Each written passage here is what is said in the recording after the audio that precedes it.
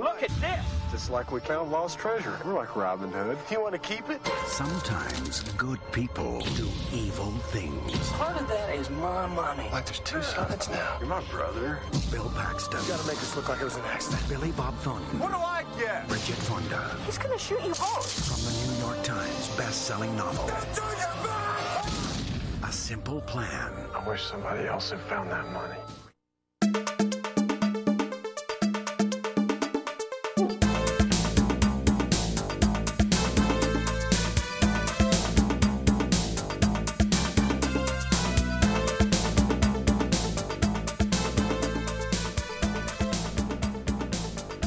Welcome back, everybody, to Reconcinimation. I am John Diner. And I'm David Munchak. And this is the podcast where we take a look at some of our favorite films from the 70s, 80s, and 90s. And guess what? We survived the holiday season. We did it. We're here. We're on the other end of the whole thing. I'm proud of you, David, for making it through. Thank you. You did it. Thank you. Halloween, Thanksgiving, Christmas, Hanukkah, New Year's. Whew! It's a gauntlet. What a ride, guys. What a ride. That's just 2 straight months of stuff. It's too much fun and stress and presence and anxiety all wrapped up, pun intended, together. Just too much. But we did it. We had some great episodes coming through that season. We had the Reconcina Christmas movie tournament. On socials. On the socials, yeah. Which one won? It was A Christmas Story. Christmas Story. It did it. Ridiculous. But we had some, the finals were Christmas Story against Rudolph the Red-Nosed Reindeer. I mean, what? How did Rudolph get all the way in there? Rudolph got all the way there. Not even a movie. Well, you had it's some special. Edward Scissorhands made it really far. Muppet Christmas Carol made it really far. Yeah. I can't remember which one took out. I think Rudolph took out It's a Wonderful Life. That could probably be it. Yeah. Which was crazy, but it happened. Yeah, these are things. I think we got to cast a wider net next year. Yeah. We'll definitely do that, and I'm hoping for a Garfield Christmas to really get further than it did. Get higher in the rankings. Yeah, but it was fun, and we'll probably do some more tournaments throughout the year. Maybe, I don't know, March or something. We'll come up with a theme and basketball movies. 64 separate basketball movies. Blue Chips against Hoosiers. Yeah. In round 1/the finals. That championship season versus Air Bud. Yes. Oh my God! Can you imagine? Air Bud, obviously a number 1 seed. That's going deep. Oh my God, that's gonna be fun. But also, Happy New Year, everybody! It is 2020. We did it. All the future movies have now happened, right? Blade Runner's happened, Terminator 2's happened, Back to the Future's happened. Back to the Future 2, yeah. Back to the Future already happened. Back to the Future 1 happened a long time. Back to the Future 3, even farther. So, all the movies of the future have all happened by now. It's 2020. Cars are flying. We don't use money anymore. Right, it's like Star Trek. We use the 3 seashells and the 3 seashells. That's right. and we are an intergalactic species. So. Yeah. Well, great. It's going to be a really great year, but we are still in the winter season for Reconcinimation. Sure. For January and February, I thought maybe it'd be a good idea. There were so many of them. We're going to enjoy what I like to call the 1990s Reconcinema Winter Wonderland. And we're going to be taking a look for the next 2 months at nothing but 90s winter movies. Things set at winter, snow everywhere. Snow, yeah. What kind of relationships and conflict can be bred when there's beautiful white flakes falling from the sky? Yeah. That's what we're looking at. I'm excited. What a season. There's all sorts of genres. You've got, heavy dramas, you've got mysteries, you've got action movies, you've got comedies. They're all over. But the 90s really loved the snow. Yeah, I think man has an obsession, filmmakers in particular, an obsession with snow. And a lot of filmmakers try to work snow into almost all films. We know this. It's hard. Yeah, it's hard though. Sometimes it's set in a tropical island. And you got to do a flashback scene that's happening in Soviet Russia and it's snowing and it's dark out. It's like in every other movie. Yeah, very common and very difficult. So we thought we'd tackle specifically 90s winter fests. This is exciting. Yeah. What a theme. Speaking of snow, have you watched the movies that made us on Netflix? This isn't a plug. We were just talking now. I've watched the Ghostbusters and wait, what was the other one? Die Hard, Home Alone, Dirty Dancing? No, I didn't watch those yet. Okay. So just the Ghostbusters one. We did Ghostbusters, Die Hard, and Home Alone. And in Home Alone, they used potato flakes for a lot of the snow. Get out of town! I won't. I'm going to stay right Potato here. flakes? Potato flakes. Were they the first to innovate this? I don't know if they were the first, They were but not. apparently, they were going rotten on as throughout the day, and it was a very stinky set on Home Alone. Is this on the interiors? Or This is rather some of the exteriors because they needed to wait for those beautiful snowy shots, but they needed to add to it as well. I see. So they added the potato flakes. So Yeah. there's a lot of different techniques for snow.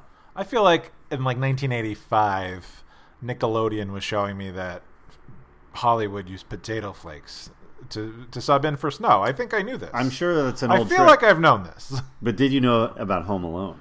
I didn't That's know the question. specifically. No, you're right. You got me. But those Cool are trivia. Those are really fun episodes of that new show. Yeah, I've never watched the Toys That Made Us as the precursor to all haven't? that. Oh, you got to watch I know. It's so good. I didn't realize they sort of produce it like a Bravo kind of lighthearted, like overproduced, weird transitions, animations, music cues. And I started to get annoyed. So Ghostbusters was my first exposure to that series, and I'm like, oh, I don't think I'm gonna like this. But it actually had a lot of good deep stuff. So the content is good. The overproduction is interesting, and not as distracting as I thought. Yeah, some of them move a little too fast, and some are, there's things they skip over, and if you know anything about the genre. But some of the toy episodes are really fun. Cool. Yeah. No, I want to get on those because The I had toys. Definitely watch the Star Wars toys one, which is I think the very first episode. Pretty hilarious. There's a He-Man, right? There's a He-Man and Ninja Turtles, wrestling toys. I was a Ninja Turtle guy. Transformers as well. It was my cousins who were G.I. Joe, my brother who was Transformers. Yeah. There was a little bit of He-Man with my friends. Then I was the Ninja Turtle one. Yeah. Weird. We all had our own interests. Who wouldn't want to be Michelangelo? Cowabunga. Everyone wanted to be him. Did anyone want to be Leonardo? Wasn't that always the one? All the annoying kids. Yeah, I guess. Yeah. Because he was the leader on the television show. Yeah. I don't think he's a leader in the comic books. No, comics are different. Very different. Totally different things. And Anyway. we'll talk about that the day we cover Teenage Mutant Ninja Turtles, the movie. The movie. And then the sequel to And then, Secret of the Ooze. and then Turtles in Time. That's a movie. Yowza. Anyway. That happened. So, what are we kicking off with our first Recon Cinema winter? Recon Cinema Winter Wonderland. Okay. 90s Winter 90s Wonderland. Yeah. So picture that. You've got like a long shot of like a meadow and with like a long road, straight road with trees surrounding it, but snow coming all not Christmassy. We're past Christmas. Christmas is over. This is January. Get over it. Yeah. And then like a graphic that like appears from left to right, glitter, maybe Yeah. like a xylophone. Recon Cinema. Yeah, Recon Cinema. Like a harp. Like a sprinkle as the snow sprinkles down, it Yeah. forms the words 90s Winter Wonderland. Yeah. In a way that'll fit on the screen. That's a lot of letters. A lot of work. Yeah. A lot of characters. A lot of characters. But so we're going to, we stayed in this time zone not too long ago when we covered Rushmore. But yeah. we are back in the late 98, early 99 time period with Sam Raimi's A Simple Plan. Simple Plan. Which, when was the very first time you saw this film? Every time. I think. Couple of days ago. All right, so you're coming in with the fresh perspective. Fresh 2019, 2020 perspective now, yeah. That's for anybody new to the show who hasn't listened to our past episodes. That's kind of our thing. David is quite often seeing some of these movies for the first time. I am more of the veteran. I've probably seen this I don't know, 6 or 7 times. 6 or 7 times. Something like that. Yeah. Come on, damn it, that's amazing. You love this movie, clearly. Spoiler alert. What was your first impression having just seen it? First impressions, astoundingly well acted by all parts.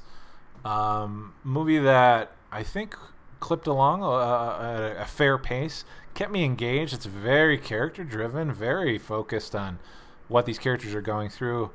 And just it was a joy seeing these actors who I've always enjoyed together in this again, I guess. But in this thing, I thought it was really well done. I think it's a hit. I mean, not a financial hit, but it's a hit. Yeah, I enjoyed it. And this movie comes at an interesting time in all of our main players' careers. Yeah. Some are really just taking off. Some are right, kind of dead center. Yeah.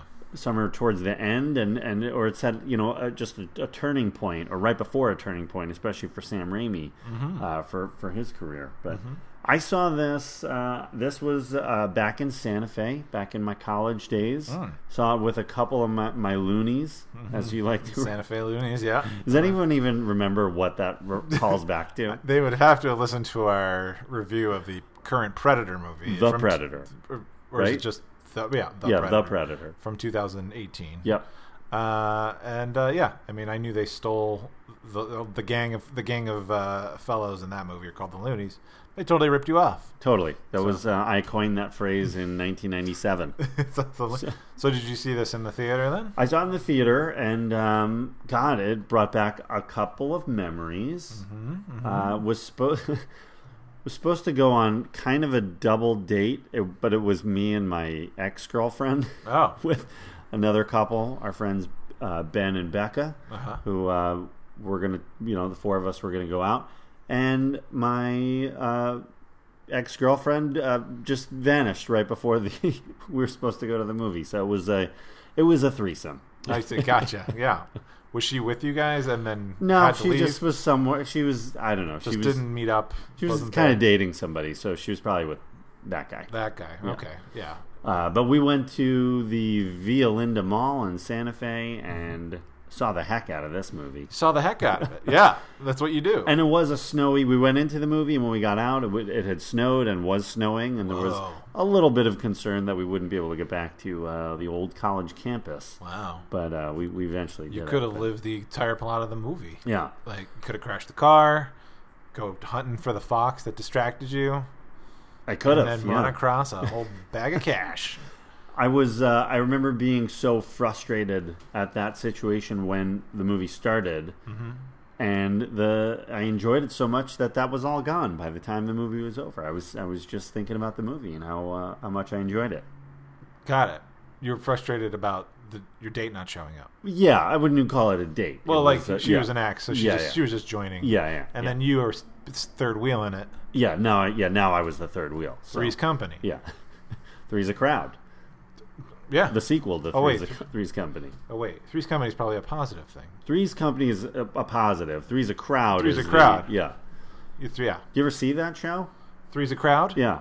What's that? The short-lived follow-up to Three's Company? Oh, no. With John Ritter? No, I didn't. The finale of Three's Company is a finale. Yeah. Spoiler alert. If anyone doesn't want to hear it, click off. But don't. Just keep listening. The two ladies move away. John Ritter has gotten engaged, or Jack has gotten engaged, and his fiancée moves in, followed by the new landlord of the building, her father. Oh, no. And he bursts in the room, and they're under the covers together, and that's the closing moment of Three's Company. Oh my God! Leading into the following fall, Three's a Crowd. Three's a Crowd, and that did not last very I did long. not know that. Yeah, worth a look up. I'd have to find that. Yeah, yeah. They used the same set, same set. It's the same. I want to say his friend Larry was the only other character who was transitioned. Yeah. Got it. But It wasn't a big cast to begin with. no, but you needed the dynamic of the two girls and him, and then either Don Knotts or the Ropers. So. And then did the Ropers also have a show on that same exact They time? they had left. I don't know if it was the same time, but Oh, no, wait, that's right. They were the Ropers were the original. they were the original. They left, And then Don Knotts came in. Don Knotts came in. And then the Ropers got screwed because they were guaranteed to come back to the show if their spinoff failed, and that didn't happen. Yeah. Speaking of, we've spun off of Simple Plan. And Can we get back to that? Don Knotts is not in this movie. No, In case you're curious, nor is anyone from Three's Company or Three's a Crowd. we'll check. We'll fact check that. Let me get an intern on that. Sven, Get the Three's Company Simple Plan connection. Can you? Yeah. All right. Fire it up. Yeah. All right. He's gonna get back to us. he's checking on the recomputer. The recomputer. Yeah, big buttons on that one. So yeah, I saw this in January '99. Cool. And I had just recently, thanks to some College of Santa Fe friends, my friend Ben being one of them, who totally got me into Sam Raimi. I had not really watched any. I think I had seen Darkman, didn't love it. Mm-hmm. Saw the trailer for Army of Darkness, had no interest in that, and had some very early memories of Evil Dead 1. Yeah. Then when I got to Santa Fe, they took me through a horror, short little film school, and we watched all the Evil Dead movies, and I was in love with Sam Raimi. Oh, great. It just had to happen at the right time. Yeah, it has to hit you at the exact time you need him. Yeah, when you need Raimi. When you need Raimi, he'll be there. But yeah, this is at a really a precipice of his career of where was he going to go next. So it's interesting to look back and see where he did go after this. Mm-hmm. But we'll cover that as we kind of get into the history of the movie. Mm-hmm. And the funny thing is that this story, this plot, kind of mirrors how you and I became friends. That briefcase full of money. That briefcase full of cash. We just found found that overturned truck. Yeah, deep in the woods. And who would have known? It would have financed Recon Cinema Studios. Yeah, that's where it all came from. Yeah.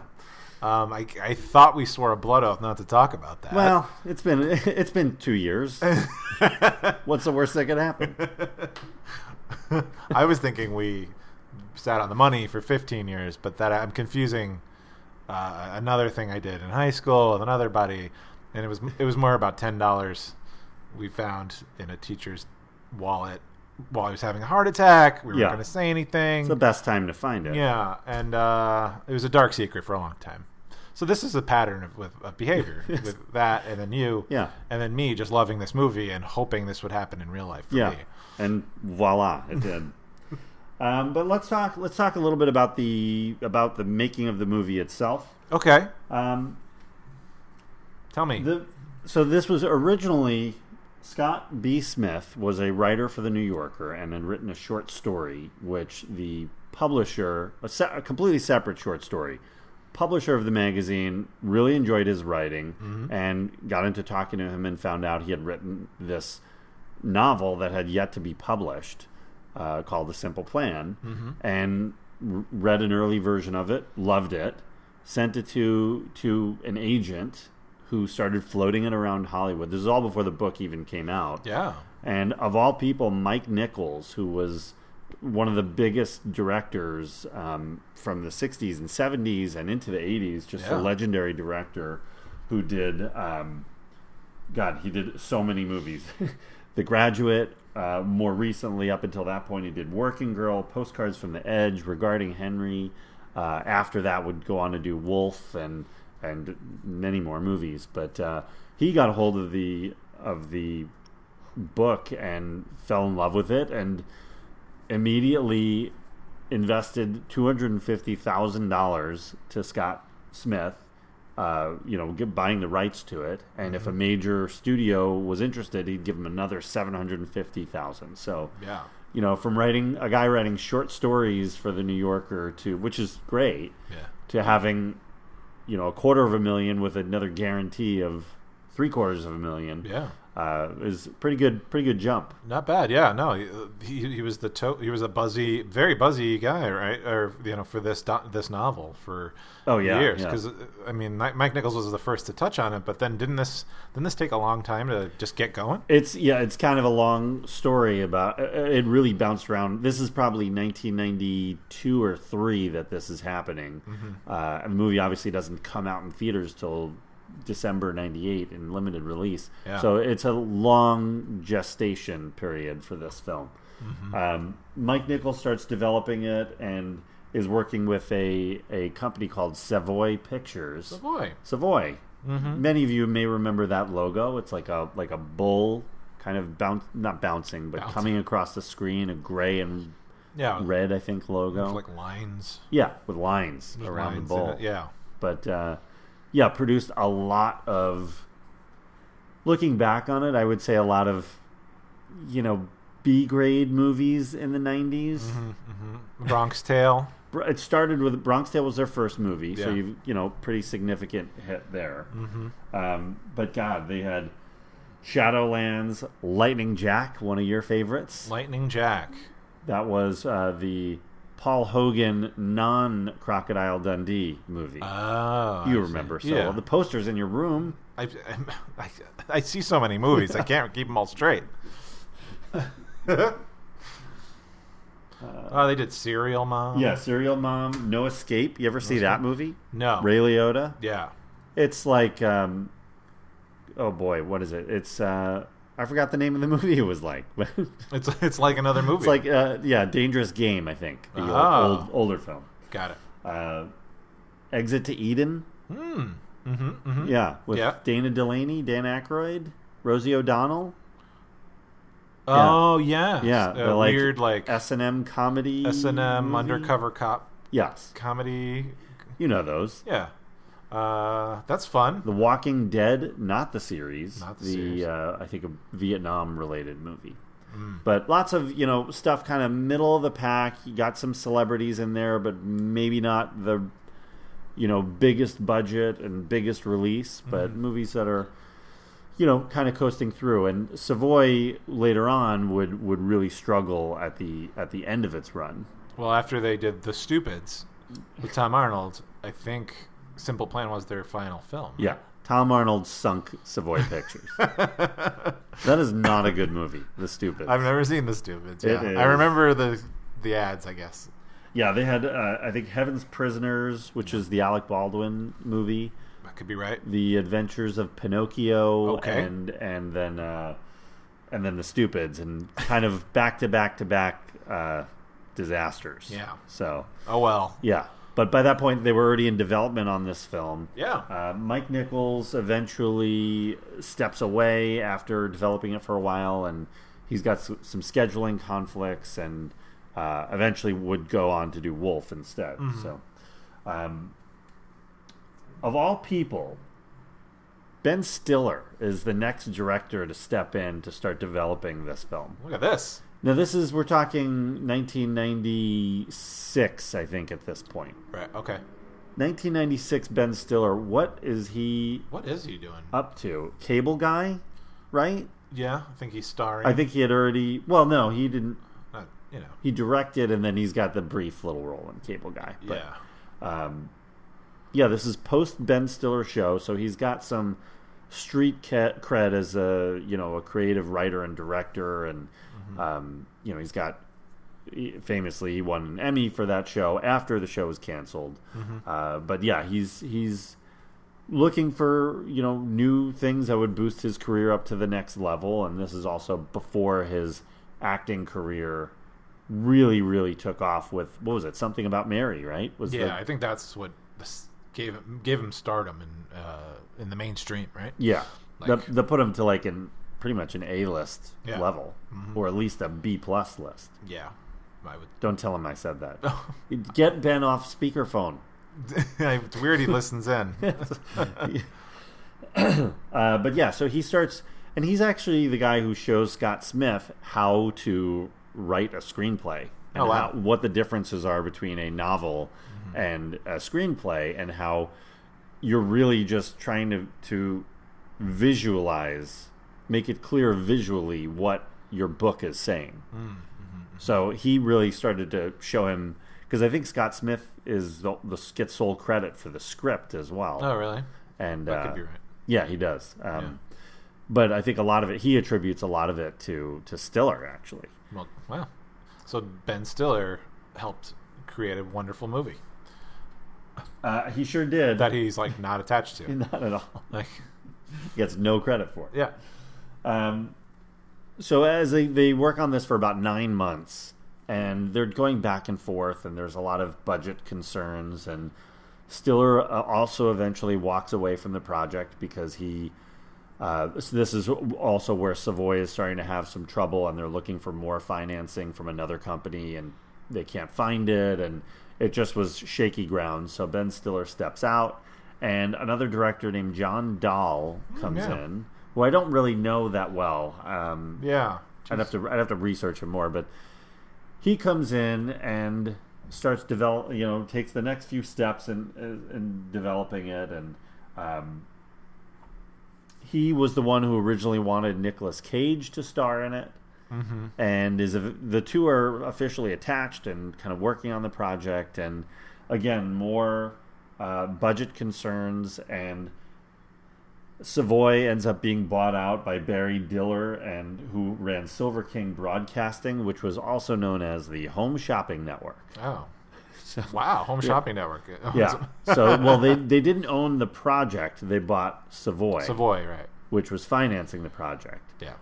Eventually, Paramount Pictures finally steps in and takes the reins on everything.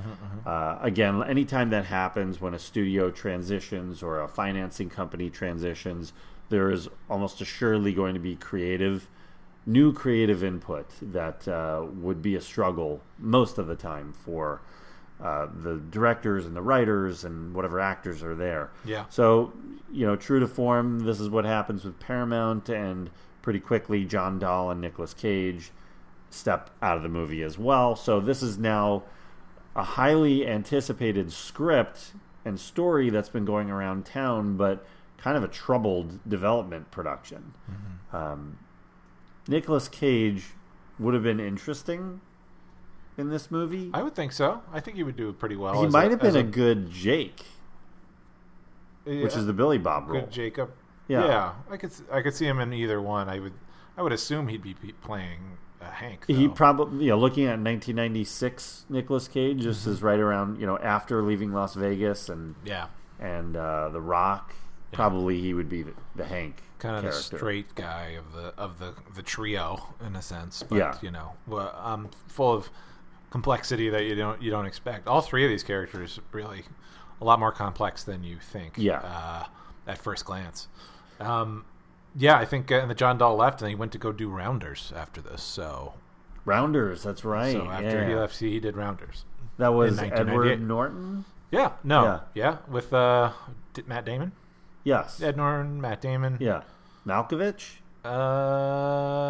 He's the main villain. I think at the end there. I don't think I've seen Rounders all the way through. Maybe I need to study John Dahl. Maybe that's the lesson we're going to learn here. You're going to go to Dahl School. Dahl School. All right, go for it. So after John Dahl steps out, the next person to step in was legendary director John Boorman. John Boorman is if you look at his later career, I mean, he's been directing movies since the 60s. He did some Lee Marvin films, Point Blank, which is a fantastic movie. I think we will cover that at some point down the road here. Hell in the Pacific, also starring Lee Marvin. And then he goes on to do Deliverance, which is another kind of iconic movie of the 70s.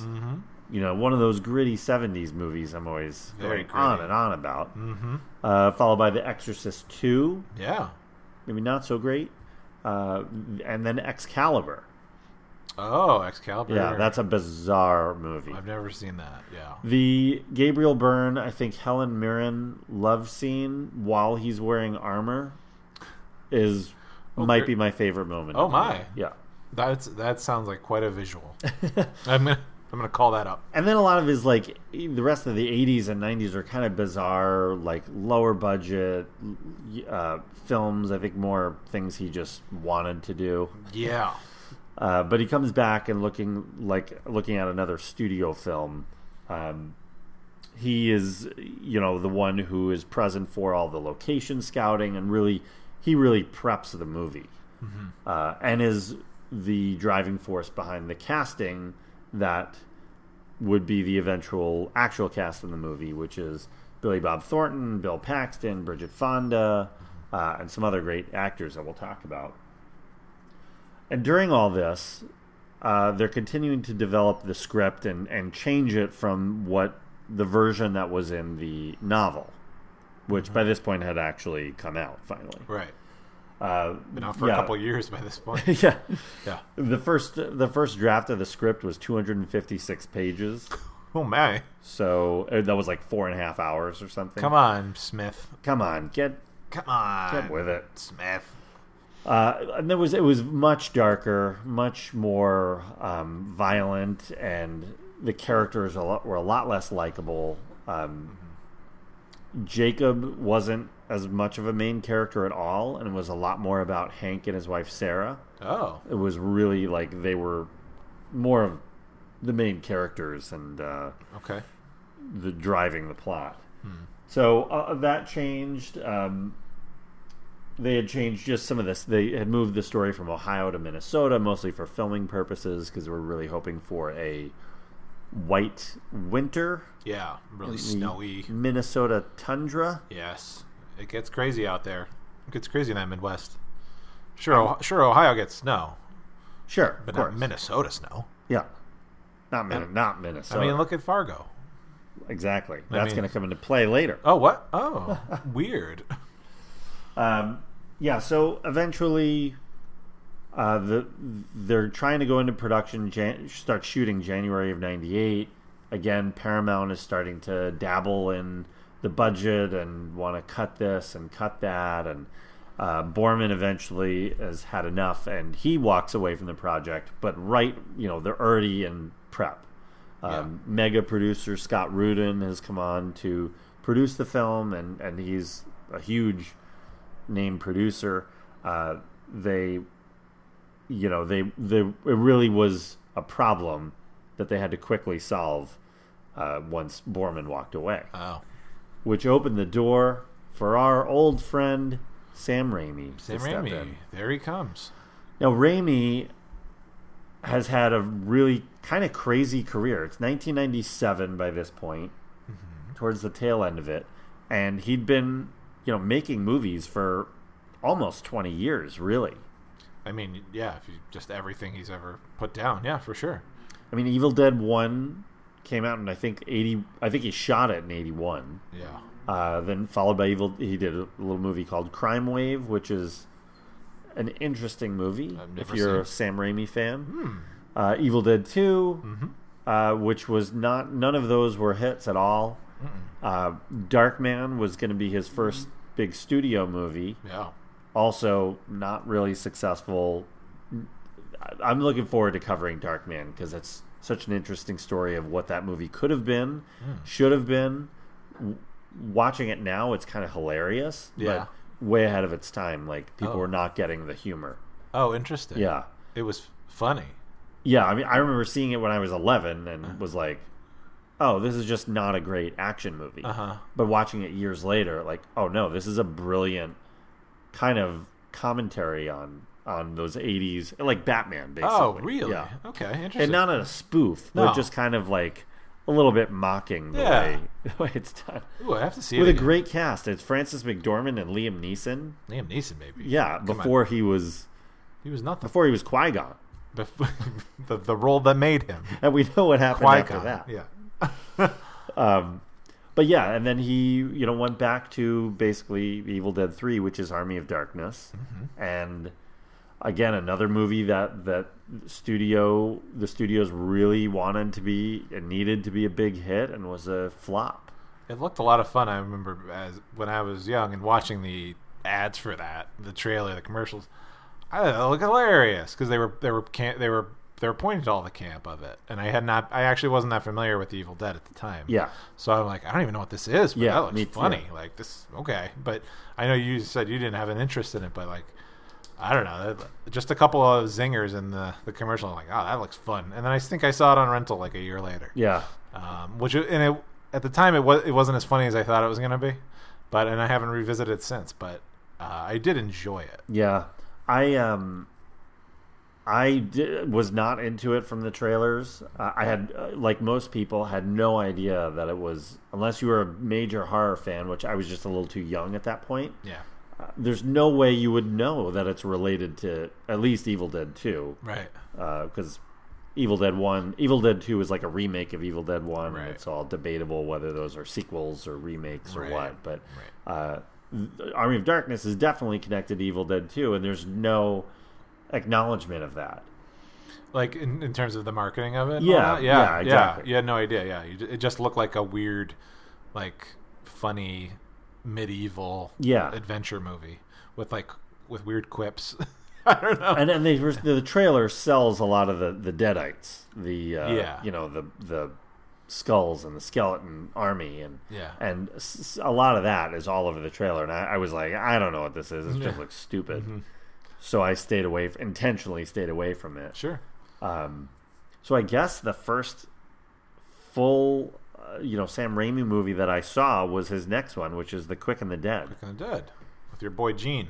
With my dude. Yeah. I'm gonna see him this weekend. Yeah. Yeah. What are you doing? Just hanging out. We're gonna record some Lowe's commercials. Just him and I. Does he do Lowe's? Is he the voice of Oh Lowe's? yeah. He doesn't do like every commercial, but he's been doing Lowe's commercials for years. That's what I never thought about that. After Welcome to Mooseport, that's all he does. Because he doesn't act. No, he retired. But he'll still he can record it from his house. I understand.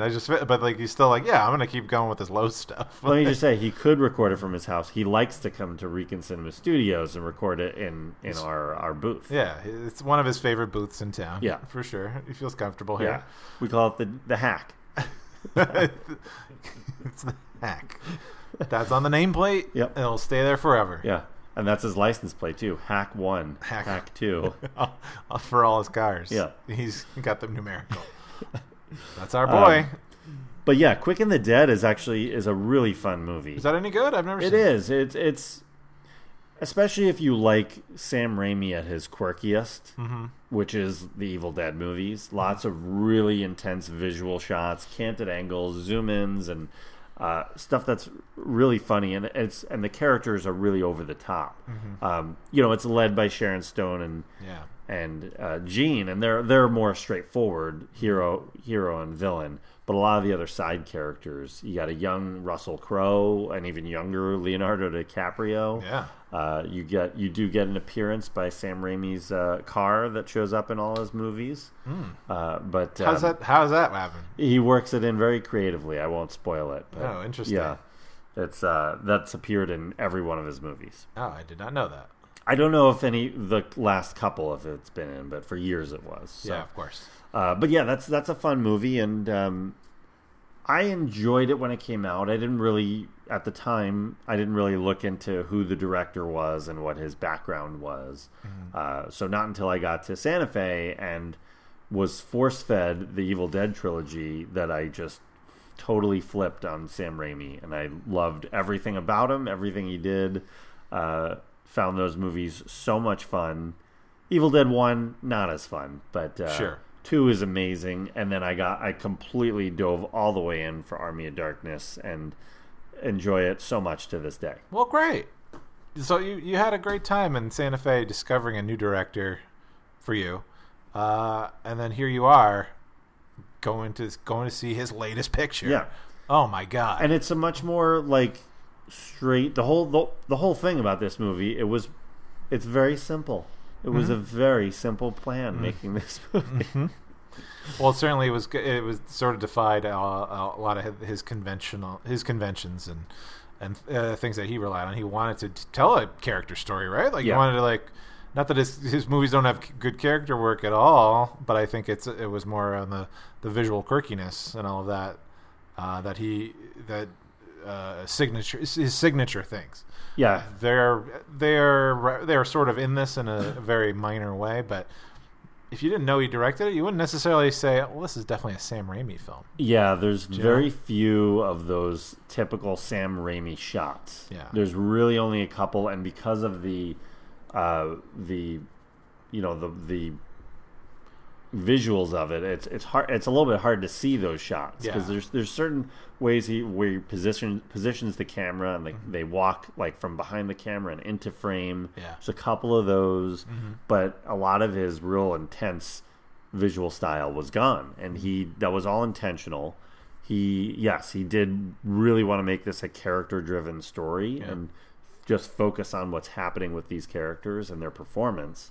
And he really followed John Borman's blueprint that was set up in prep, especially since he had to jump in late in the game. He may have been forced to just go with that, but I think he wanted to go with it as well. Just if it were up to him and it was his project from the beginning, you might have gotten a little bit more humor out of this, or dark humor, and a little bit of some crazy visuals, but. He's kind of just filling in. I mean, he made it his, but he made it his. He didn't develop the thing the whole. It wasn't like Borman had shot most of. It's not like Superman 2, right? Yeah, where half the movie was shot, and then another director comes in and gets all the credit. Yeah. This was definitely Raimi's movie, but just as far as the concepts and even some of the locations was picked up by Borman. So and it's this is a really good group of actors. Couple of your favorites, right? Sure. Chelsea Ross. He's very good as the sheriff, right? Yeah. No, but great. I loved him in Major League. He's fantastic. I'll never say no to Major League. I won't either. I will watch at the beginning of actually not the beginning. The end of every baseball season, right, going into the playoffs. Got it, right. Who's going to get the pennant? Yeah. That's Cleveland what you do. does. That's every year, at least in your world. Cleveland wins the pennant. Yep. Tom Berenger is still the catcher. But great cast, and all kind of at different phases of their career. We'll start with Bill Paxton. So Paxton was an interesting choice after Nicolas Cage stepped out. He is... I would say, timeline-wise, this would be probably smack right in the middle of his career. This is where he was becoming a bigger deal than he ever was. Yeah. His apex is coming. Yeah, he had done all his quirky '80s movies. Your Weird Science, your Terminator, Aliens, your James Cameron stuff, and then throughout the '90s, his roles got a little bigger, a little more sophisticated, and. I guess Twister was really the big movie that launched him as a leading man, even though he wouldn't stay necessarily as a leading man, but he would, depending on the movie, he would go back and forth. Yeah. The Twister, and he anchors the Titanic right there. It's like it was just he guides us through in that, and then one of my favorites of his was Frailty. Was one. Frailty was a few years later. A few years later, that was kind of like. So I didn't even know Simple Plan existed in the midst of all this. I mean, if you look at Paxton's full career, he had a lot of great roles, great characters, really memorable dialogue. Yeah. And coming into this, he's coming off just kind of a handful right before this: Tombstone. True Lies, Apollo 13, Twister, Evening Star, Terms of Endearment sequel, The Traveler, and Titanic. So, Titanic obviously is the biggest movie of all time up to this point. Not counting inflation, but sure. Of the moment. Yeah. So he's very much in the public eye, and I think was a really strong, good choice, solid choice for this. I mean. A lot of critics look back at his career now that it sadly has come to an end, and we lost Bill 3 years ago? Yeah, I want to say it was 97. 17? Yeah, early 17. 97. So, yeah. Not 97. The 17. Are you saying 97? Yeah. I do mean 17. I'm actually seeing it in my head as 17. But yeah. No, almost 3 years ago. Yeah, which was tragic, and he was a good guy, but... a lot of great performances, and they look back. A lot of critics look back and think that this was one of his top 2 or 3 acting performances. Even if the movie wasn't acknowledged as one of his most successful ones, I think it was for him personally. Maybe. Yeah, I can see that. I really enjoyed it. It's he carries this movie. I mean, it's him and Billy Bob are obviously and he carries this thing so well, and the subtle arc of his character, it works so really well. It just works really well. Yeah, I mean, he's able to sell the theme of right and wrong. Yeah, very well. Yeah. I mean, starting out as your typical, Midwestern family man, not good old boy, but but good guy, traditional good guy. Yeah. And how quickly, once they find the plane that's crashed and find what's inside it and find the $4.5 million in cash, how quickly he can be corrupted. Yeah. And then how far that corruption goes. Well, that's throughout the film. It's this funny thing of where he's trying to be rational and trying to do the right thing, and keeps making bad choices, and it doesn't have that overwhelming feeling like things could fall apart. It's just more, he keeps kind of solving problems, but in some morally reprehensible ways. But it's just, you just got to get to the finish line. You can just sort of tell and he's even saying, like, we're almost there toward the end of the movie. Yeah. We're just a few more hours. We got this. And still bad choices have to come out. And he's influenced by his brother and his wife, and then his own needs. It's quite a journey for him. Yeah, it really, every choice he makes just digs his hole deeper and deeper. Oof. And some of those, like, what are you going to do? Like, some of those aren't his fault. It's just the hole was just made deeper. Yeah. And then he kind of, if you're not going to confess, has to take it deeper. Right. It's just funny that, like, he sort of takes a moral high ground at the very beginning about it. Like, let's get the cops. We shouldn't do this. And then kind of he gets convinced, like, well, okay, well, we'll wait. We'll make sure it's legit. Like, that no one's going to come looking for it. And then he's like, we can't tell anybody.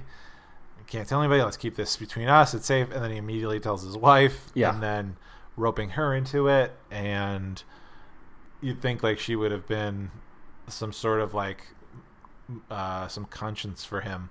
But she's on board already, like, formulating plans. Like, here. Oh, she was just saying, she's literally just telling him how she would not take that money. Yeah.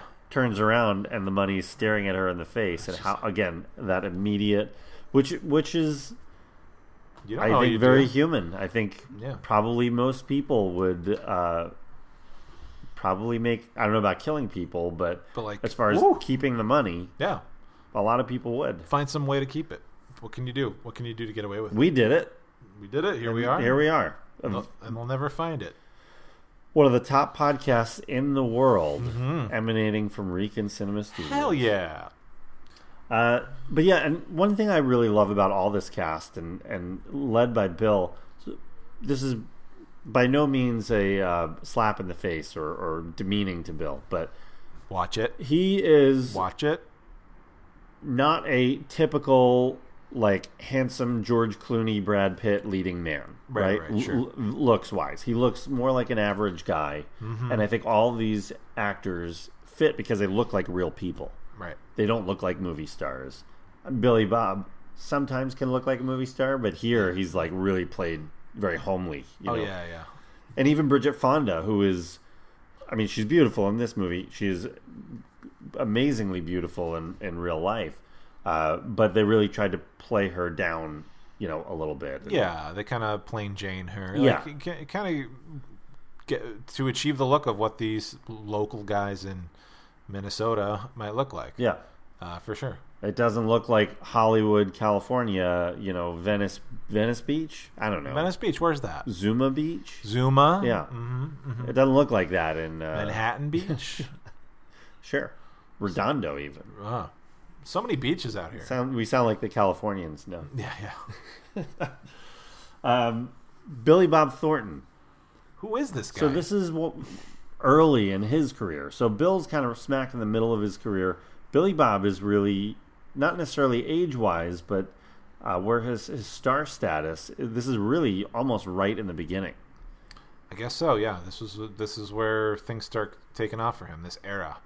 Yeah, Billy Bob obviously had his big, moment in the sun with Sling Blade, Right. Which, I mean, Billy Bob was a co-star on was it Evening Shade, or was it Hearts of Fire? Hearts of Fire with John Ritter.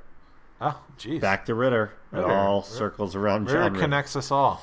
Was it John Ritter and Marky Post? I want to say. Oh wow, I hope so. But he was like the comic relief side character in that show. And he was like a heavy-set, bearded, balding guy, totally different Billy Bob than what most people know. Really? And then also during this time, he had done another movie with Bill Paxton called One False Move. Really good movie. And he did Tombstone, apparently. Tombstone. So shows him up and in Bill, this is their third time working together. They're back. But yeah, so he was coming off of an Oscar nomination for Sling Blade. Did he win the Oscar for Sling Blade? I can't remember now. I'll look that up. Definitely nominated. I'll look it up. U-Turn, The Apostle, Primary Colors, and then Armageddon comes out about 6 months before Simple Plan does. So, which was a major movie and another big A-list that was sort of boosting Billy Bob's status up. But yeah, still very early in his career. A lot of his big hits were yet to come, and a really good, juicy role for him too. I think he was really good at playing these kinds of characters that, sometimes as he became more of an A-list star, he got away from that. Bridget Fonda, who I had a personal interaction with back in the early 90s. You did? I did, yeah. Wow. I was, my uncle worked on a little movie called Single White Female, and my parents and I went to the set in New York City, Manhattan. Wow. After I left school early, it was great. I was in 7th grade, got pulled out of school early, went right down to the city, went right to a big time movie set. Wow. And fancy. When we get there, we're going up to the set, and we get in an elevator, and this woman steps in the elevator with us. And my dad is nudging me, like pointing at this woman. And I'm like, what? Like, what? Yeah. Yes, there is a woman in this elevator. Yeah. I don't know what you want. And they, she like turned and like said hello to us and then got out of the elevator and left. And they were like, my parents were like, oh, do you know who that was? She's from Godfather 3. It's like, what? She's like, that's Bridget Fonda. I'm like, who is Bridget Fonda? that was 12-year-old me. That was early Bridget Fonda, so you know I wasn't quite in tune yet. Sure, of course. Well, what a treat. Yeah. So by this point, she was a big star, and this was actually one of her last major movies. She had married the big composer Danny Elfman, who worked on this film as well, and a longtime collaborator with Sam Raimi. They had gotten married, and I believe they just had a family, and she stepped out of acting not long after Simple Plan. But going into this, she had done The Point of No Return, which is a La Femme Nikita American remake. Oh, yeah. It's fine, but La Femme Nikita is the real movie. Little Buddha, It Could Happen to You, another Nicolas Cage classic. City Hall, and Jackie Brown. Great small role in Jackie Brown. Totally polar opposite character of this movie, coming out a year prior. Who else? We've got Chelsea Ross, we talked about. Yep. Who is a character actor in so many movies. Major League, of course, is the first one that pops out.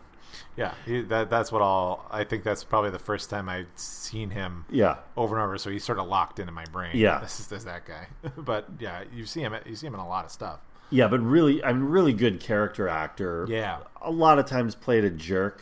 Yeah. Because he was good at selling that. But he would actually pop up down the road in another Sam Raimi movie called Drag Me to Hell. Oh. So, again, life just comes right back around every time. Sure does. And then who else we've got? Becky Ann Baker, who is Brent Briscoe is the husband and she's the wife.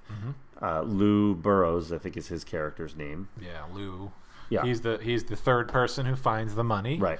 He's the other. It's an interesting trio where, Hank is sort of the middle of the road, straight laced, kind of just trying to do right by a simple life.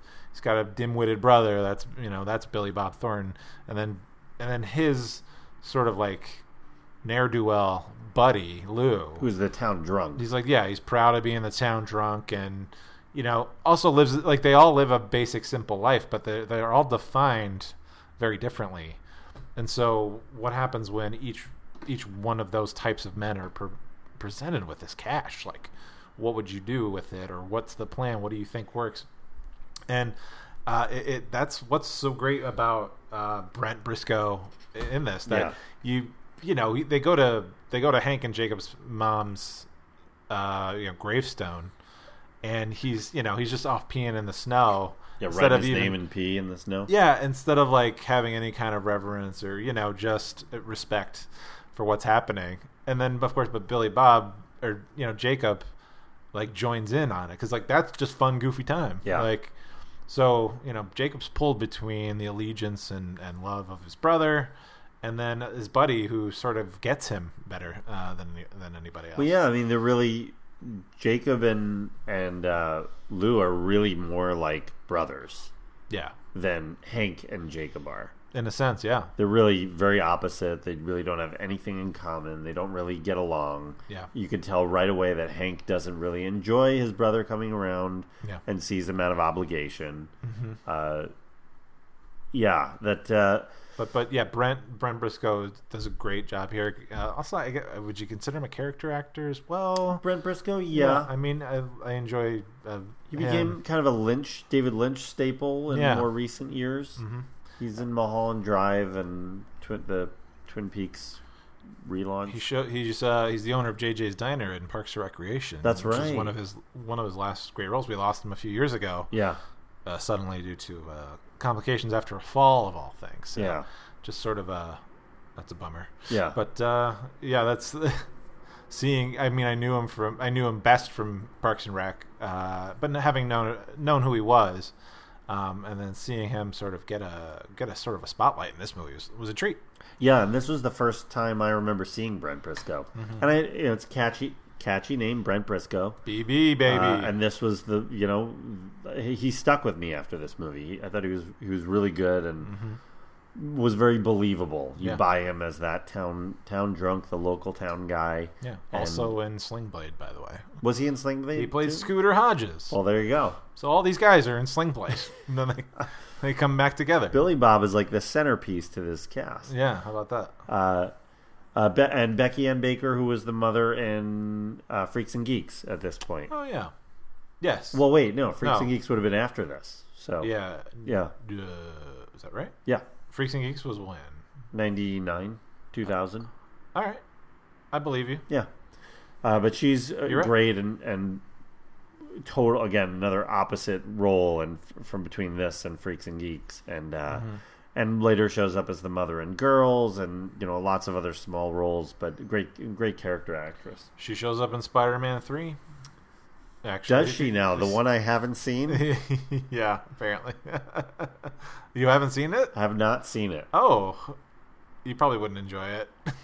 Well, then, going back to Sam Raimi for a sec, like this is a very important movie for him because this is what he's going to try. He's going to use this movie to really show that he can do something dramatic and that he doesn't have to be all the crazy, sci-fi horror stuff and all those gags. That he can do a movie. I think this was this and maybe For the Love of the Game were influential in him getting Spider-Man. Mm-hmm.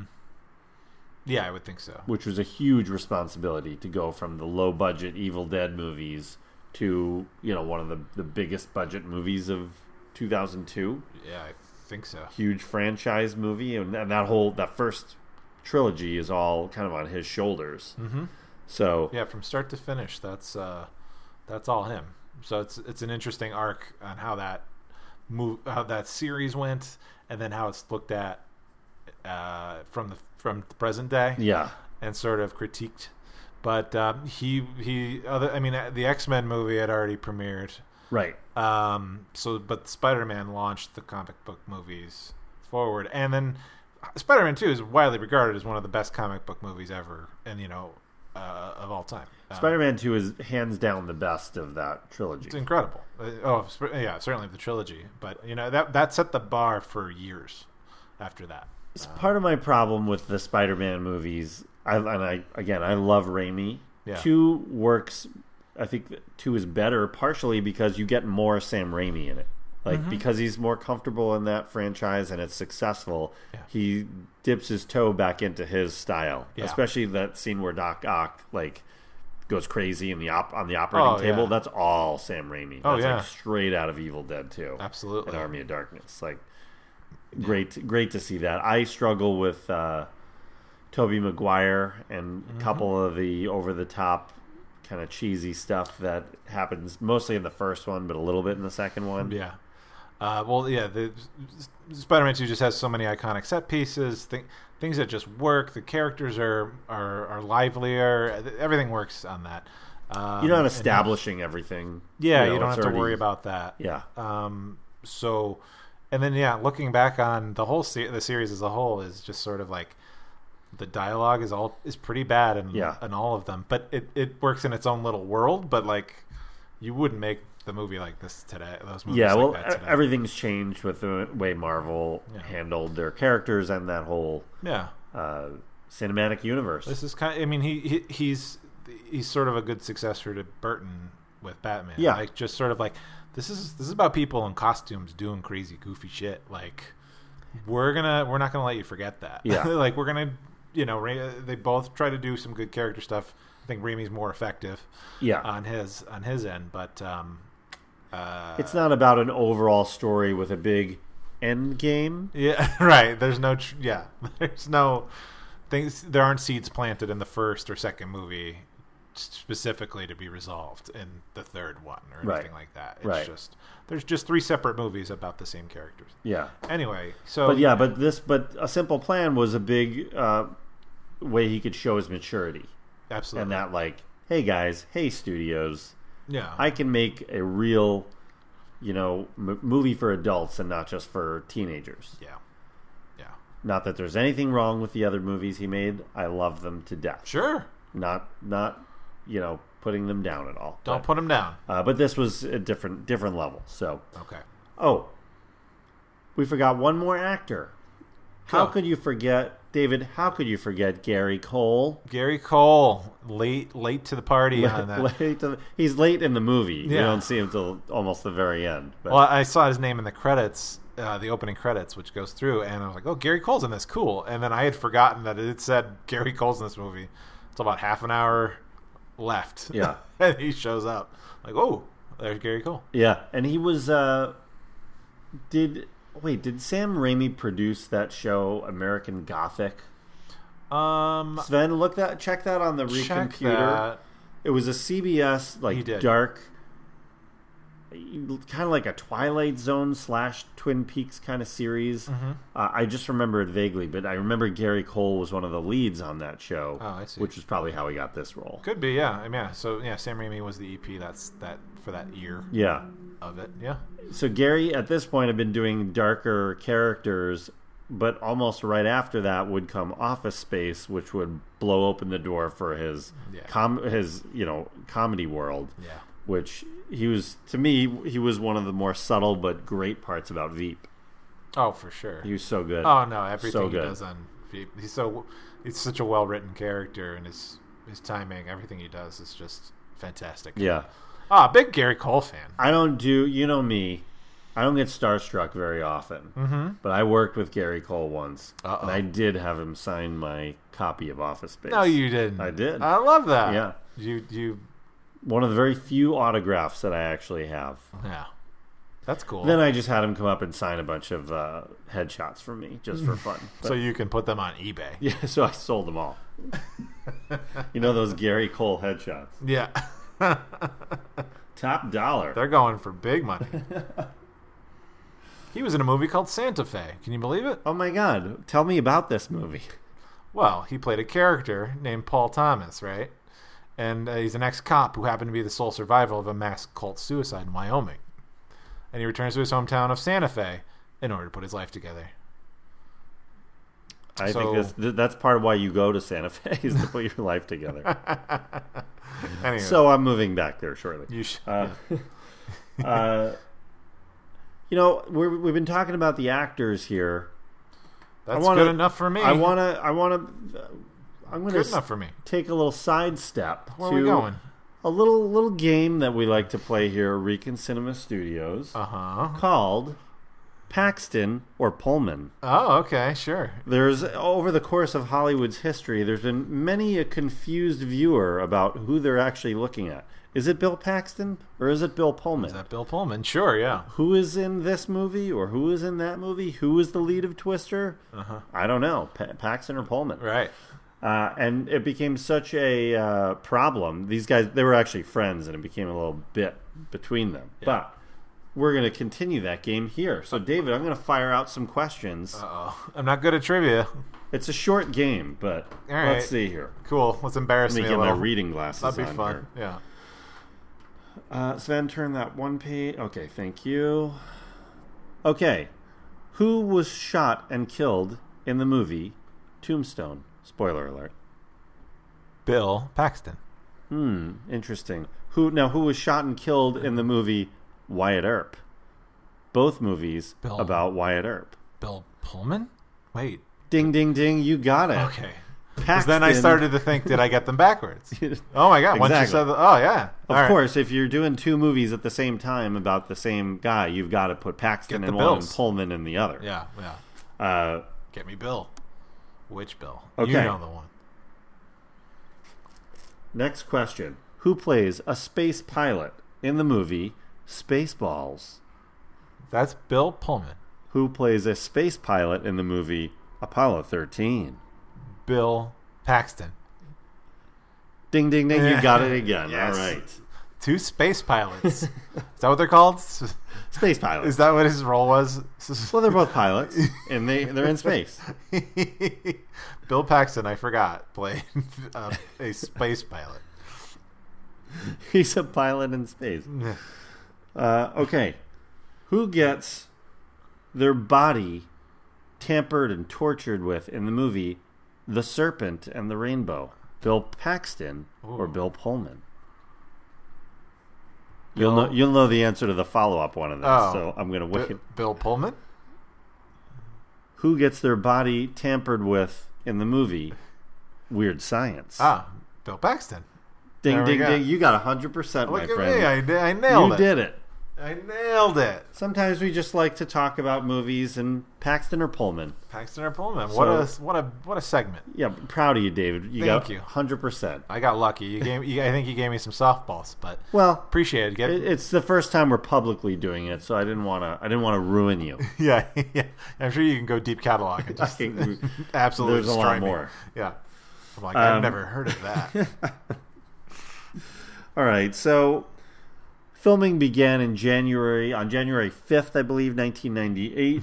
They started filming the movie. We're talking about Simple Plan again, by the way. Okay, we're back on that. Thank you for zeroing in on the exact start of Principal Photography.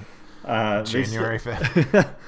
They were intending to shoot most of the movie in Minnesota, in Delano, Minnesota, but the shocking lack of winter weather due to El Nino that year really threw the game plan off. So they would wait and no snow would come. So they ended up shooting some of the interiors there. They shot the bar sequence in there, and I believe the interior of the Burroughs house. Gotcha. There as well, which was another difficult location. It was an abandoned house with super low ceilings. You can kind of tell because the way they're shooting almost up at them. Yeah. A lot of it is, you could tell that it was not the ideal studio building a set. Yeah. You wouldn't design it that way if you had to shoot it. Yeah. Yeah. So they ended up moving the production to Wisconsin to get a lot of the exteriors there where snow is definitely... Wisconsin gets snow. Oh, they do. Don't forget about it. You saw it in the movie. There's snow everywhere.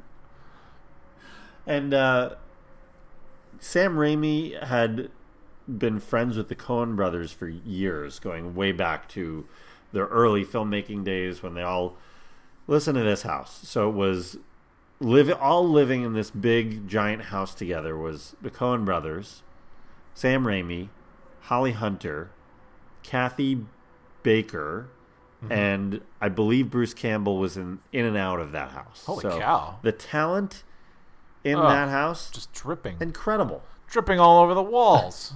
Talent everywhere. Like melting snow. Mm-hmm. Maybe not over the walls. All right, yeah. Yeah, so they had just finished Fargo, so he did consult with them about how the heck what's the best way if you got to shoot in the actual snow, Yeah. like what's the best way to do it? So do you do that? they gave him some creative tips, and they always had a collaboration between them. There's certain shots in Blood Simple that are and Raising Arizona that are very Sam Raimi. Oh. That like real fast, like he used to do shots for the Evil Dead movies, these shots on these motorcycles with the camera like attached by a 2x4 to the motorcycle and would just ride through the woods, and that was how you get a lot of those famous shots. But they used the same thing in a couple of their other movies. I see. Oh, interesting.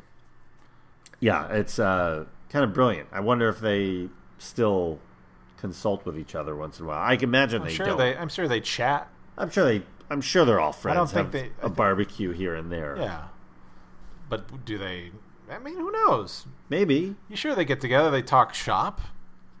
Don't they talk shop? I hope they do. Everyone in this business talks shop. That's what you do. The first half hour of any conversation with a friend in the business. Yeah. You talking shop. And they wanted to keep the way the movie is shot, like we mentioned, very simple and straightforward. The color scheme of the movie is very muted. There's not a lot of bright colors other than white. It's a lot of white and light and dark tones to just balance the theme of I wouldn't say good and evil, but right and wrong. Sure, yeah. Absolutely. There's moral choices on the side of good and bad, and a lot of gray. Washed out colors, and yeah. It's a messy place to be. Messy. Yeah, but thematically, we've got a lot of things going on here. There's corruption and greed, and how that can take a good person and turn them evil, basically. I mean, how many people does Hank actually kill in this movie? 3. Yeah. He straight up murders 3 people. Yeah. He's the got old guy on the snowmobile. Yeah. He kills Gary Cole. Right. And 4. And his brother. Well, because he kills and he kills Lou's wife. He kills Helen. He kills 4 people. Yeah. And he's just like, So does that make him actually a serial killer? Is it more than 3? I think isn't that still defined by motive and repeat offenses based on probably, but he's killed a lot. He killed a lot in like a week. All these people end up dead around him. Yeah. And it's like, how does he keeps that's the thing, is he keeps doing these things and making these choices and justifying them.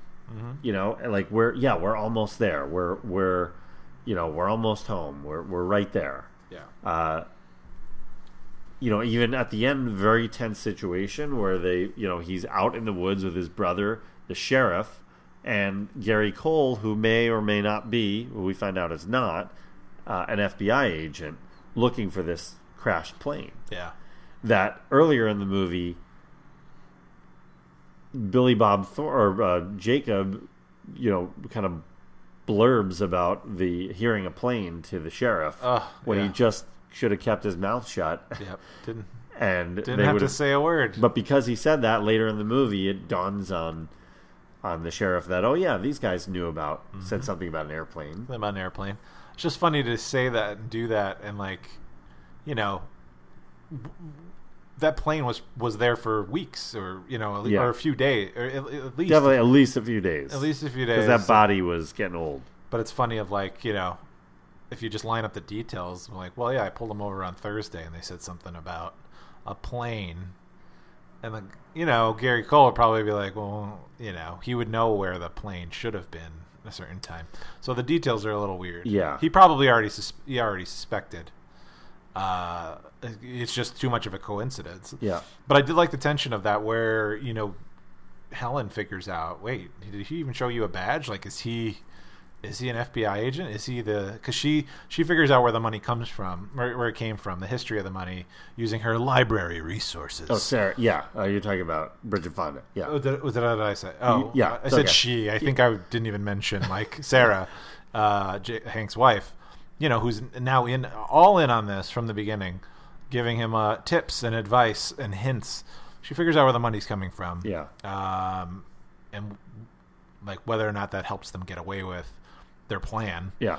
And then she's the one that has the light bulb, like, hey, is he even a cop? So she's got a lot of sinister things going on there. Like she's already like figuring out like this guy's a crook. You see a lot about that character as the movie goes on. And it's a smaller role, but you do see like she changes from that good kind of not goody two shoes, but very the good wife at home. Yeah, the good wife who's at home. She's pregnant early on in the movie, and then she's the mother raising the child. But we definitely see that darker side as she kind of drives Hank to some of the decisions that he makes. And like Hank always struggles with what the money should be. I mean, there's a few, even though he makes these choices, like he's ready to put the money back. He's just trying to he wants to solve the problem. The simplest thing would be to get rid of the money. And then it turns into... Well, she guilts him, too. I mean, that speech that she gives him, do you want to see me like this? Do you want to see... kind of unearthing this hatred that they both have for the life that they led up until that point. Yeah, and you can't quite tell if if she had that, or once the money became real... She's like, I can't not be rich. Like, I can't not have everything I want. Yeah. I can't live the life I've promised to live. Like, where she said we don't have to worry about money. We have, we're fine. We're gonna be okay. But then the money corrupts her without having to spend a dime of it. Yeah, like that. So it is sort of like this road that you choose to take, and then here's a road. Well, you wish you could take, and then being resentful for the fact that you made your choices. Like, that's deep shit. Yeah. Like life is hard when the paths you take, and it's, no matter what you make a choice, you'll never know what happened if you took the other choice or whatever. But that's every day, every second, every choice is a path not taken. So kind of like in the Who's the Boss theme song. You're right. Yeah. There was a prequel. Who's the Boss is the setup for a simple plan. Exactly. We all knew it. So, that the fact that she could use this idea of a life that she only sees going one way, dull, coupon clipping, working at a library day after day, making the same dinners, that their simple life that they were fine with is now a punishment for some terrible choices. Did they love each other and decide to have kids and have a nice they have a decent house? Yeah. It's a 2-story house. You're doing okay from what the American dream or whatever is. Yeah. Which Hank says, the American dream is something you work for, not something you steal. But they tried. And they tried, and boy, did things go bad. And it's it really is we talked about Noirvember, modern, film noir. And this is another really good example of one. I mean, the same themes that are here and plot devices are straight out of film noir. Yeah. I mean, all you need is a stolen case of money, and and what does that do to people? Yeah. Even though it may be in a Midwestern setting and more outdoors and not in a city, but sure, a lot of film noir films were. Of course. This is a really great version of it. Yeah. So if you're looking for a neo-noir film, this is another one to check out. Get in there. Besides Copland. Call it up. Which you can also listen to in the archives, www.reconcinimation.com. It's true. It's, if you're listening to this, I don't know. I haven't checked to see if it's still streaming on Hulu and Amazon Prime in January. I'd have to call it up to see, but it's available now, or at least it was a week ago, on these services. You never know what's out there. Or find your local video store. Check that out. Like Videotech. And soon to be Vidiots. Vidiots, right. Anyway, so one thing that I always, especially looking back on it, 90s movies, talking about our 90s winter wonderland, 90s movies tend to sometimes hit you over the head with the themes of their movie and what the message is. Like, they really, body slam it. Yeah, it can lack a certain subtlety. Yeah, I mean, I don't know why that was. Why the '90s kind of morphed that way. Of, that subtlety, especially of the '70s, was long gone, and where you really had to think about, what was really happening here. I think it was just there's probably some response to the more obvious something is, and the storytelling, you can kind of get right to the point. And have these sort of morality tales being told in a lot of these things, and it's sort of like people like to be told like what to think sometimes. I mean, a lot of them are obvious, but what do you feel like this one hit you over the head with it? No, I don't think this one. I don't think it tries to make it black and white all that much. I think I could almost sympathize with having to kill an old man to save his brother and save the plot and save the money. Like, not that I say I would never do that, but I don't think he ever thought he would do that. Right. I mean, I don't think I would do that. I mean, it's like, well, send my brother to jail, put the money back, or forget it. But I don't know. I'm making a face. Yeah, yeah. I see the question marks over your head. Yeah. Like ... question mark. Yeah. So it's I don't think it's like, I think we know like the very basic tenets of like murder's wrong. Like, yeah, obviously, like, and there's no excuse for it. But what drives people to do bad things? The promises of a brand new life. Yeah. All your problems solved. I really don't think that this one, I mean, it was obvious what the morality issues were going on here, but you didn't know where the plot was going. So I didn't feel as much of like shoved it down my throat of like, okay, I get what you're saying, because you don't really know what the next thing is going to be, because there's so many like left turns, and this hole just keeps getting deeper and deeper and deeper. Yeah. So you really don't know where they're going. Yeah. And at the same time, the performances are so engaging that, you're along for the ride. Yeah, and there's no the characters take stands for like what they're trying to do and what they believe and stuff, but they're not speechifying and making a big show of it. They all have their simple wants and needs. Yeah. And they make that clear, but there's no like, well, we're doing this because it's the right thing to do, or the right thing for my family is this, or whatever. It's a continuous struggle for Hank and Jacob. Yeah.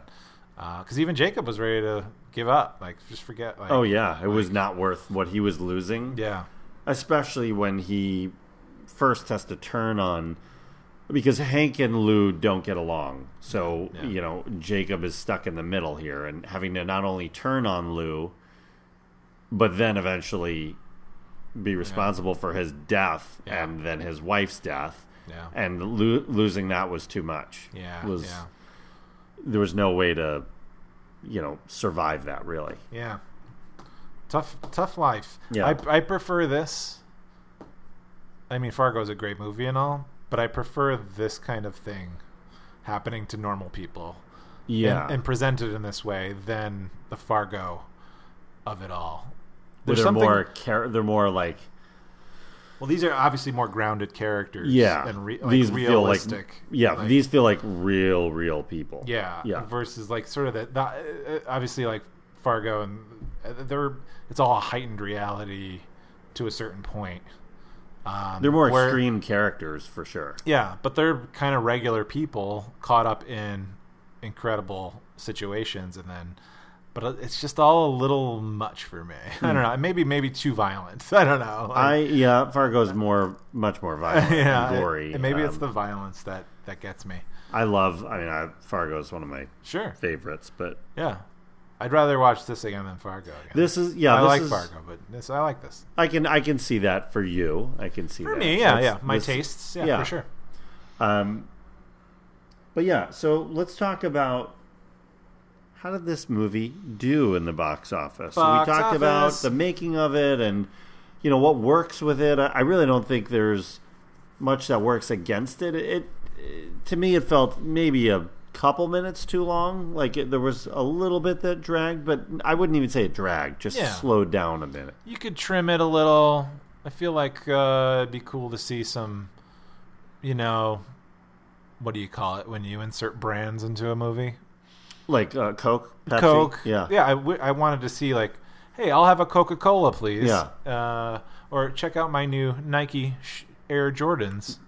Why can't they do a scene in the drive-thru of a McDonald's? Yeah, they could easily be having their talks. Buying a BK broiler. A BK broiler, right. Yeah. That'd be great if it could be dated by a product that doesn't that I don't think exists anymore. I need to have this my way right away. Hey, hand me that Crystal Pepsi. But if we could go back and re-edit movies and sponsor them all over the place. Yeah. Like The Godfather. On Don Corleone's desk there's just a can of Pepsi. Yeah, just throw in the product placement. Yeah. I remember back in the late 90s, there was talk of because of how digital technology kept improving. There was articles written perhaps with syndicated TV shows that go back, they will add in stuff, just product placement in scenes and stuff. And I was so offended by the idea. Oh, I'm you got to be kidding me. But it was a real thought. I'm sure it was just more I wouldn't put it past them doing it now. Yeah, no, exactly. I'm kind of surprised they don't, but I guess there's enough avenues for advertising and product.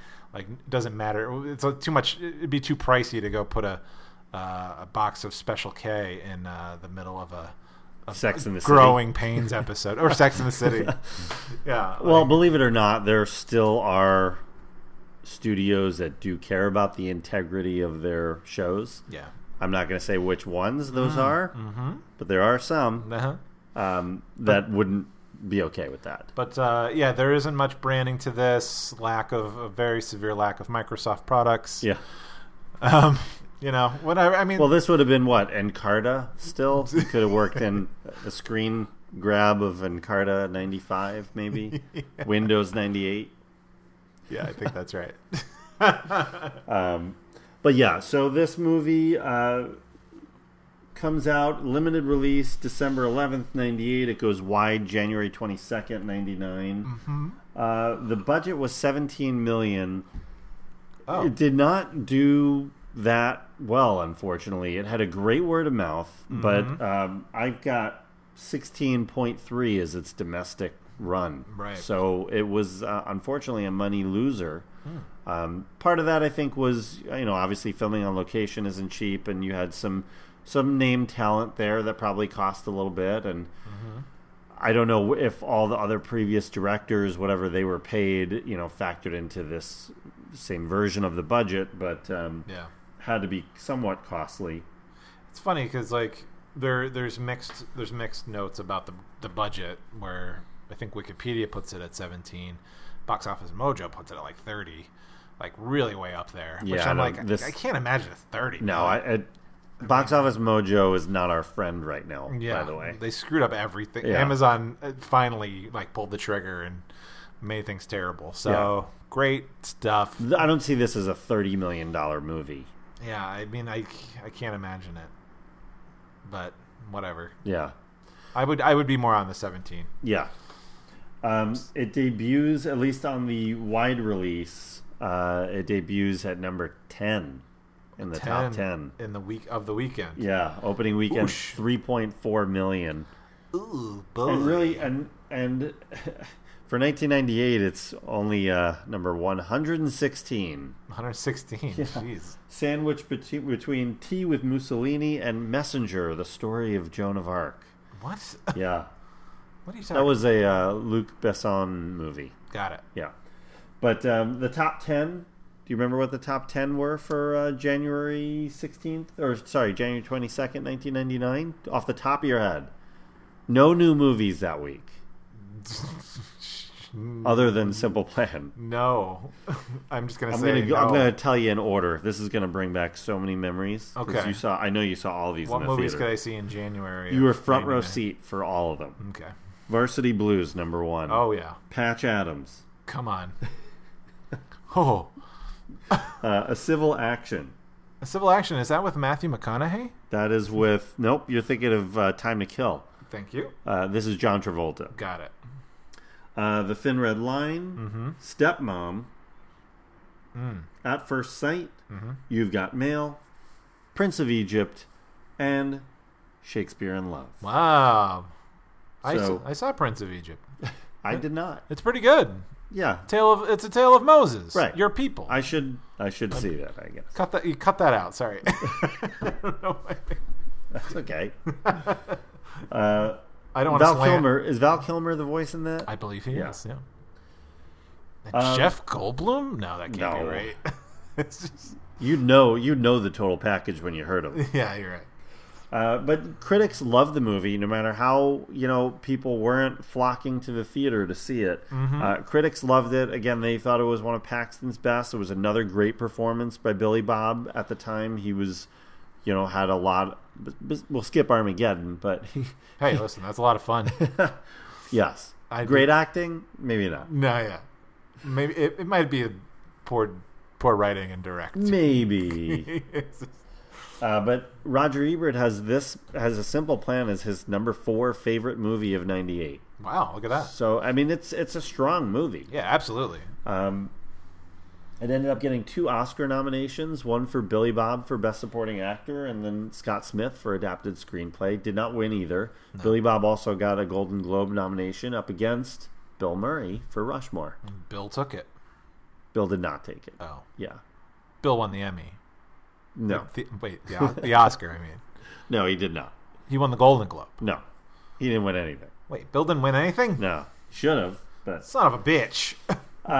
But yeah, so... I don't know.